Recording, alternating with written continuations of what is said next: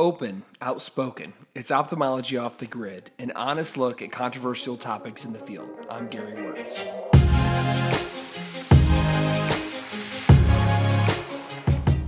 Batman and Robin, Bonnie and Clyde, Hall and Oates, Wayne and Garth, and Gary and John. That's right, a well-oiled Cataract Retina tag team joins the ranks of the most famous duos in history. All kidding aside, there is something to be said for partnerships formed between cataract surgeons and their retina colleagues. In this episode of Ophthalmology Off the Grid, I talked to Dr. John Kitchens, a retina specialist here in Lexington, Kentucky, and my posterior segment counterpart in the OR. We'll explore what's unique about our relationship and how we join forces to provide the best outcomes possible for our patients.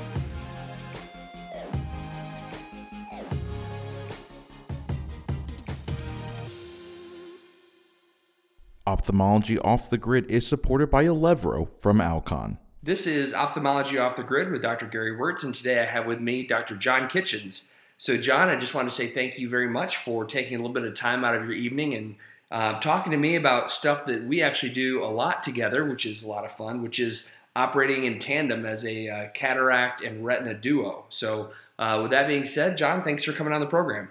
Hey, thanks for having me, Gary. Appreciate it. Absolutely. And just as a little bit of background, John and I have been working together, what would you say, probably close to 5 to 6 years at this point? Gosh, it seems like longer, but yeah, we've been at least 5 years. Yeah, so I've had the real privilege and benefit of having just a tremendous retina group here in Lexington to refer patients to.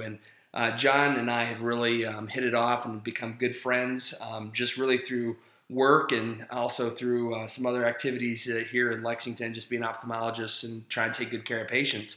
But through our time working together, we've really, I think, come up with a unique relationship that's allowed us to take care of patients maybe in a little bit of a unique way. And as we were just kind of discussing this the last time we were in the operating room together, I said, maybe this is something that other cataract surgeons and perhaps other retina doctors around the country would find beneficial to really discuss what's the best way for a cataract surgeon and a retina surgeon to work together to give patients optimal results. And so, as on your side of the equation, John, when you have a patient who's either post-cataract surgery or someone who you're about to do surgery on, but you see that they have a cataract, what are the things that really go through your mind, either in regards to when patients should have cataract surgery or how cataract surgeons can perhaps set you up for better success in taking care of these folks?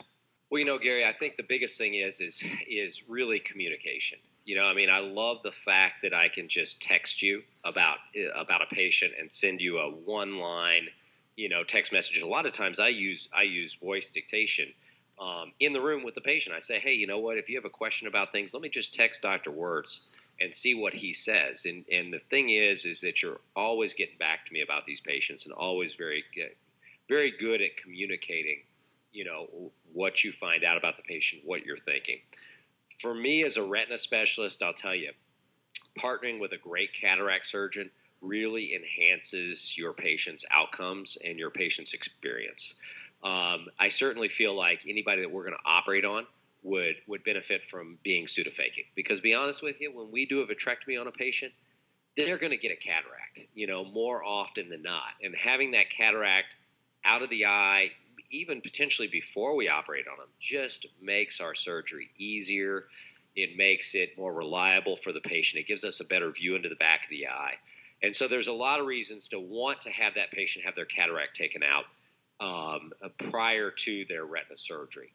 Oftentimes we'll get these patients that have an epiretinal membrane or some other macular problem, vitreomacular retraction, and a cataract. And in a lot of instances, they're actually sent to the cataract first. And what you guys are really good at, and good cataract surgeons are really great at, is picking up the fact that, hey, it could be multifactorial. And a lot of times I'll talk to those patients and I'll say, you know what, you've got this epiretinal membrane, you've got a cataract. In my mind, it could be 50-50. Your reason for your 20/50 or 20/80 vision, maybe a little bit of both. But you know what? Let's take the cataract out first and see where you're at. And then if you need macular surgery, great. But since it's a little higher risk proposition, maybe we should go ahead and do the cataract surgery first. And knowing that there's a cataract surgeon that's there and will listen to that and get that cataract done is fantastic and is so reassuring. Now, there's other times when we'll look at somebody and go, you know what, this epiretinal membrane looks visually significant, but I also think that for me to do the best surgery, I need to have that cataract out of there, and I also think that the patient's going to do better with the cataract out of there.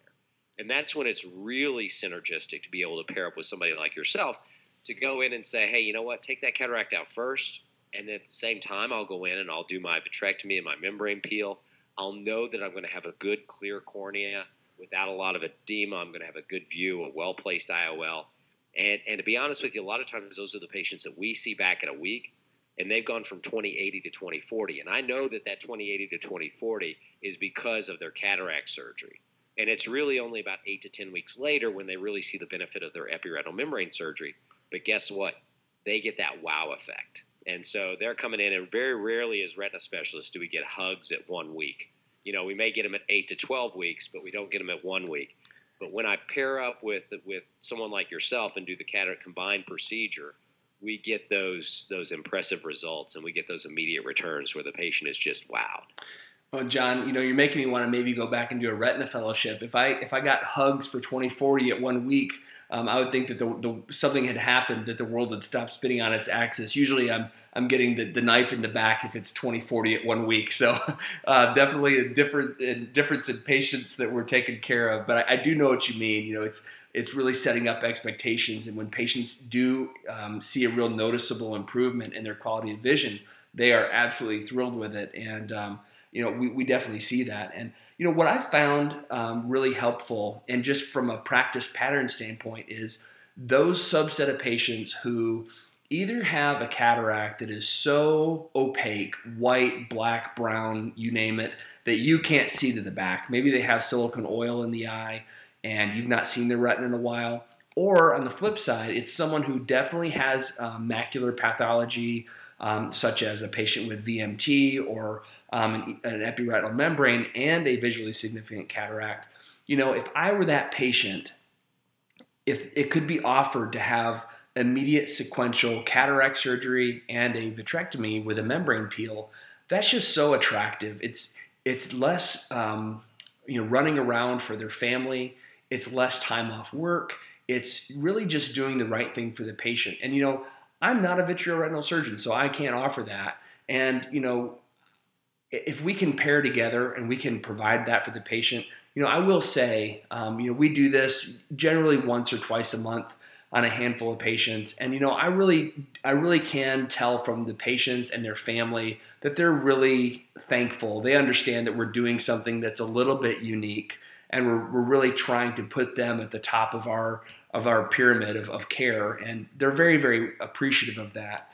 And so, you know, is this something that you know of a lot of other guys around the country that are doing? I know it's not totally unique, but I do feel like the fact that we can get in there and get potentially a cataract and a retinal procedure done in short order, I think that's really helpful for those subset of patients. You know, I think that it does happen, but a lot of times it happens in practices that are already established that have a cataract person and a retina person, right? Or practices that are academic and say have a lot of residents or fellows that may do the cataract surgery, and then the retina person does the retina surgery. But I know of very few, Gary, that actually take two separate, disparate practices and have such synergy where you can pair the cataract person who has the idea of what I want, and that's what I appreciate is the fact that if I have a patient who, let's say, has silicone oil in their eye, and I say to you, hey, I don't know, and I do this via a dictated letter, so it's very easy to do. I don't know if this patient's going to have their oil out or not. I can't see into the back of their eye. But I say, you know what, I want you to take the cataract out, then let me take a look in. And you've got them aphakic, with a capsule intact and everything such as that. I look in, and now for the first time in a year or maybe 2 years, I've been able to see the back of their eye because they've had oil in their eye and this cataract. And I go, you know what? This patient's not going to have this oil out because I don't feel like the retina's going to stay attached. I can then look at you and go, hey, you know what? We're going to keep the oil in, put a lens in appropriate for them having oil in their eye. And you've already done everything. You've done the legwork on the calculations to know here's the calculation that will offset the refractive difference between oil and clear vitreous, and this is what we're going to put in. And it's surprising number of people who have retained silicone oil in their eye long term, that have attached maculas, that have 2200 or better vision because they have the right IOL in their eye. I don't want to have a patient that has to come back and get a +5 prescription, because basically you put a standard pseudophakic IOL in their eye. Right. I want a patient that's going to come back and get the very best vision uncorrected. And then we can talk about adding a magnifier or adding, other low vision aids to them as far as that goes. Right. And so that's just really reassuring. Well, and I want to credit Warren Hill for helping me with that. So if there are docs out there who are dealing with a lot of patients who have silicone oil in their eye, and thanks to John and his tremendous retina population, I'm probably doing silicone-filled eyes at least 3 or 4 a month at this point. So not a ton, but enough to. That's not always a compliment, by the way, for a retina person. You're doing a lot of filled eyes. But we have a lot of bad diabetics here in Kentucky. So Absolutely. anyway, No, those are, and no way did I mean that, but this is a patient population who, as you mentioned, we take care of a lot of people who are really just sick patients, sick diabetics, and that's the only hope they have for keeping their retina attached. So for doctors who are going to be doing cataract surgery in eyes with silicone oil in the vitreous, there's a few rules of thumb you just need to keep in mind. And basically, the first rule of thumb is if the eye has silicone oil in it, you need to make sure that when you're doing biometry, you're doing it in silicone oil mode, and that's for any biometer. Now, if you know the oil is going to be coming out, you don't really need to make any adjustments to the lens calculations from your printout. You just need to make sure that the measurements were done in the silicone oil mode. So if you know the oil is coming out, very simple, you just need to select the right mode. Now, it's much trickier if you think that the silicone oil is going to be staying in. The reason for that is the refractive index of the silicone oil is very close to the refractive index of most modern IOLs. And because of that, the silicone oil in the vitreous is basically going to negate the power on the back surface of your IOL. So in talking to some folks like Warren Hill, there's a couple options. One option is to add about 8 diopters of power to the lens choice on the printout. The other is basically to double the power of the IOL. And so you're going to kind of have to figure out what works best in each scenario. It depends on the length of the eye. But in general, I typically use an equiconvex lens, so the power is about the same on the front and the back. And I tend to double the power of the lens, and that's worked out relatively well. Now, the third option is if you have an eye that does not have silicone oil in it, but you've been told from your retina colleague that silicone oil is going to be placed in this eye.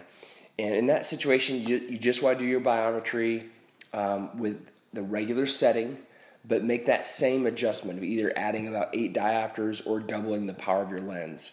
And those are kind of the rules of thumb that you want to stick with. There's a lot of thinking that has to go into this, and so I'm happy to help with cases if that's ever needed, because again, John and I are taking care of a fair number of patients on a monthly basis who need that, and so I've had a little bit of practice with it. But it is something that you kind of have to think through every time. So, John, just to switch gears a little bit, one thing that I find extraordinarily valuable in having a retina person around is, number one, those in-between cases where I'm looking at a cataract and I think, is it the retina? Is it the cataract? Maybe they've got some macular degeneration, and I think, man, they're 20/50.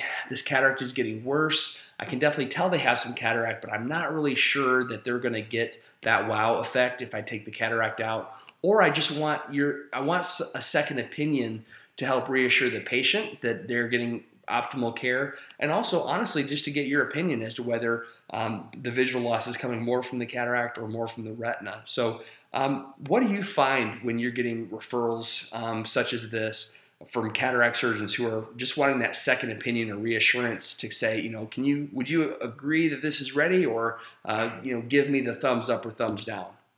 So I tell you, Gary, I think the biggest thing is that it's never harmful to ask. I can tell you that we do have seen a number of patients with, cataract surgery, multifocal IOLs primarily, and that are not happy And the main reason is because they have macular pathology that was not addressed beforehand. And so setting those patient expectations are really huge. And that's why seeing those patients with any kind of macular process, epiretinal membrane, vitreomacular traction, dry AMD with some drusen or some atrophy is really kind of the most important thing, because I think just the fact that you referred that patient establishes with them, hey, you know what? I'm not just here to take your cataract out.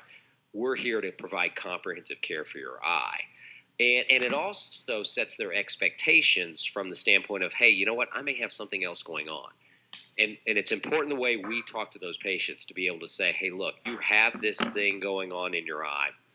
And I think you're going to benefit from cataract surgery, but realize that if you don't get back to 20/20, this is why, you know. From my standpoint, when it's an in-between thing, I would always defer to having the cataract taken out first and saying, hey, you know what, if we need to come back and do something else to fix your retina, that's great. If it's obvious, we want to do a combined case. But if it's not so obvious, I would say, you know what, it's safer, it's easier. Go ahead and have Dr. Wörtz take out your cataract. And then if you don't see better, you know, then we'll do your macular pucker, your macular traction, or whatever it may be. And I'm always surprised. 80% of those patients that have combined pathology, that it's up in the air, that we say take the cataract out first, 80% of them do not need a vitreoretinal procedure after that, because they come back and they've improved by a couple lines and they go, you know what, my vision's better, I feel great, I'm able to read, I don't necessarily think I need that retina surgery. Yeah. You know, what I find is that in the whole scheme of taking care of patients, and it seems that anything you find or anything that you diagnose preoperatively is the patient's problem, and anything that you find postoperatively, at least in the patient's mind, is something that you did to them or caused. I didn't come up with that. I've heard that from a number of docs, throughout the years. But it really is a true statement. And so I think by calling a timeout and sending someone for a second opinion, it really does allow them to realize their eye is different. You know, one thing I always say is it seems that everybody's neighbor was 20/20 and had, you know, a painless surgery and, you know, is like miraculous cataract surgery. And so it's nice when you can educate someone to say, you know, you're not just like your neighbor. You're not just like the average cataract patient. And these are the reasons why. And I'd like you to go see this doctor. I'd like to see Dr. Kitchens to really get another opinion about what's the best course. And when you do that, I feel like it builds trust with the patient. It sets appropriate expectations, and it also allows a neutral third party, such as yourself, to really, you know, advise whatever you feel like is best. And that way I don't feel like I'm in any way pushing the patient into a procedure that they may or may not want or may not benefit from. And it really, you know, I feel like I'm doing the, kind of the Boy Scout thing of, you know, really doing the right thing for the patient. Absolutely. And it's, like I said, so much easier for us to operate on a pseudophakic patient versus a phakic patient. I tell our fellows oftentimes, Gary, I say, you know what, our job is to keep the patient out of the OR. If we do our job, patients that are borderline on needing surgery won't need surgery. And so, you know, I love operating. It's my favorite thing. But more importantly, I never look for surgeries to do. So that's why I like having the fact that, you know, if we can get the cataract out and make sure that takes care of their problem, that's great. The worst thing ever is to go in and do an epiretinal membrane surgery and the patient drops from 20/60 to 2100, you know, because of their cataract, and you only get them back to 20/60. Right. I would much rather take that 20/60 patient and make them 20/40 and then go, okay, now let's address your epiretinal membrane, or let's watch you and the patient's better. Well, let's explore that a little bit, maybe on a different subset of patients. When I was in residency, it seemed like there were just a number of patients who were complaining of floaters. You know, this is just a chronic thing that we all experience. And, you know, it seemed like since that time, with the advent of smaller gauge, 25 gauge vitrectomies, faster surgeries, safer surgeries, that more and more patients who have bothersome floaters end up actually getting a really nice result by having their floaters removed. And the reason I'm kind of trying to tie this in is, you know, a lot of times we think about retina patients in terms of people who have poor visual potential or some compromised visual potential. But sometimes these are patients, especially the floater patients or the patients with vitreous floaters, are patients who have normal retinas, who may have a multifocal lens or may have a nice refractive result from a cataract surgery, but they're actually really, absolutely bothered by their floaters. And to be honest, I've sent a couple of those patients to you. You've taken care of them, and I've really been astounded at the improvement in their quality of vision, their quality of life that provides. And so this is really the flip side of that coin, but it really is a problem that I think now is being adequately addressed by surgical intervention. So what are your thoughts about that? Taking care of patients who are actually really bothered by their floaters and providing a surgical solution. Gary, I tell you, it's one of those things that's kind of the redheaded stepchild of retina is vitrectomy for floaters. And I'll tell you that I think there's a few pearls for taking care of these patients. I think the first thing is obviously patient selection. You want to make sure that this patient is bothered by their floaters. You want to ask them, and preoperative screening is huge for these patients. You want to basically say to them, hey, you know what, do you have problems driving? Are you worried about driving because you lose cars in the floater? The floater distracts you from what you're seeing as far as that goes, and you just don't feel comfortable reading, or you don't feel comfortable doing those activities of daily living. And if they respond positively that happens, and that happens 80 to 90% of the time, then you realize they're very impactful. And some of those patients, in fact, most of those patients are the happiest patients I have. And it's hard to operate on a 20/20 eye. For you all, operating on a 20/20 cataract or whatever is almost impossible. And for us, we look, and many of these patients are 20/20, 20/25, but they're profoundly affected by this. And they've been told time and time again, we can't do anything for you. Don't think about surgery. It's too dangerous. But realistically, with small gauge surgery, 25 gauge, 27 gauge surgery, where you don't have to suture most of these wounds, and considering these patients already have a posterior vitreous detachment, where you're not now worried about inducing a posterior vitreous detachment, where you can cause tears peripherally and things such as that, they really are very straightforward cases. And I often tell the patients, especially if they're pseudophakic, I always hesitate to operate on the phakic patients because I know I'm going to give them a cataract. And I'll tell them that. I'll say, I'd love to take out your floaters, but honestly, I'm going to give you a cataract, and that's a whole other subset of problems. But I'll talk to these patients, and I'll say, look, I can go in and I can do this procedure, and I think there's a 95% chance we'll get rid of your floaters to a significant degree, and you may want your other eye done. And I'll tell you, 95% want to have their other eye done after we get done with that, especially in those pseudophakic patients. I also think, as a clinical pearl, that there's something about those multifocal IOLs, and I don't know if it's the multifocality or if it's the expectations of the patient, but those patients are more bothered by floaters and actually may benefit more from a vitrectomy for the floaters in those cases. So I don't want to basically say, hey, you know what, you should do floaterectomies for all your floater patients. I certainly think for those patients who are profoundly bothered by the floaters, you've given them 4 to 6 months after the onset of symptoms for those to clear up, and they haven't, and that are pseudophakic, are the ideal candidates for a vitrectomy for floaters. I think those are great pearls. And, I think just kind of in summary of all of this, I think just having a retina person or a cataract guy on the other end of the phone that is not going to leave you hanging. From my standpoint, I never want to send a patient to you who has had a multifocal and has macular pathology, and vice versa. I don't want to take out a cataract in someone who may have had a vitrectomy that I didn't know about, or was compromised in other ways. And I can say I'm just so thankful to have such a great retina doc in town that I can refer patients to, and patients benefit from having these kind of conversations and having thoughtful care. So with that being said, John, I just want to say thank you for the care you've provided to my patients, the opportunity to operate on your patients, and also just for coming on the program tonight. Thanks, Gary. The feeling is definitely mutual, and I think that all of the listeners of this can realize that there is so much synergy that can happen between anterior segment and posterior segment that can really make it fun and enjoyable, and can benefit our patients.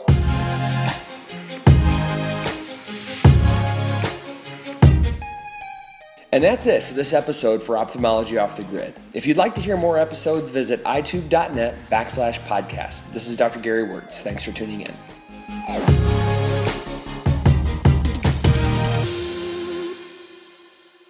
Ophthalmology Off the Grid is supported by Alevro from Alcon.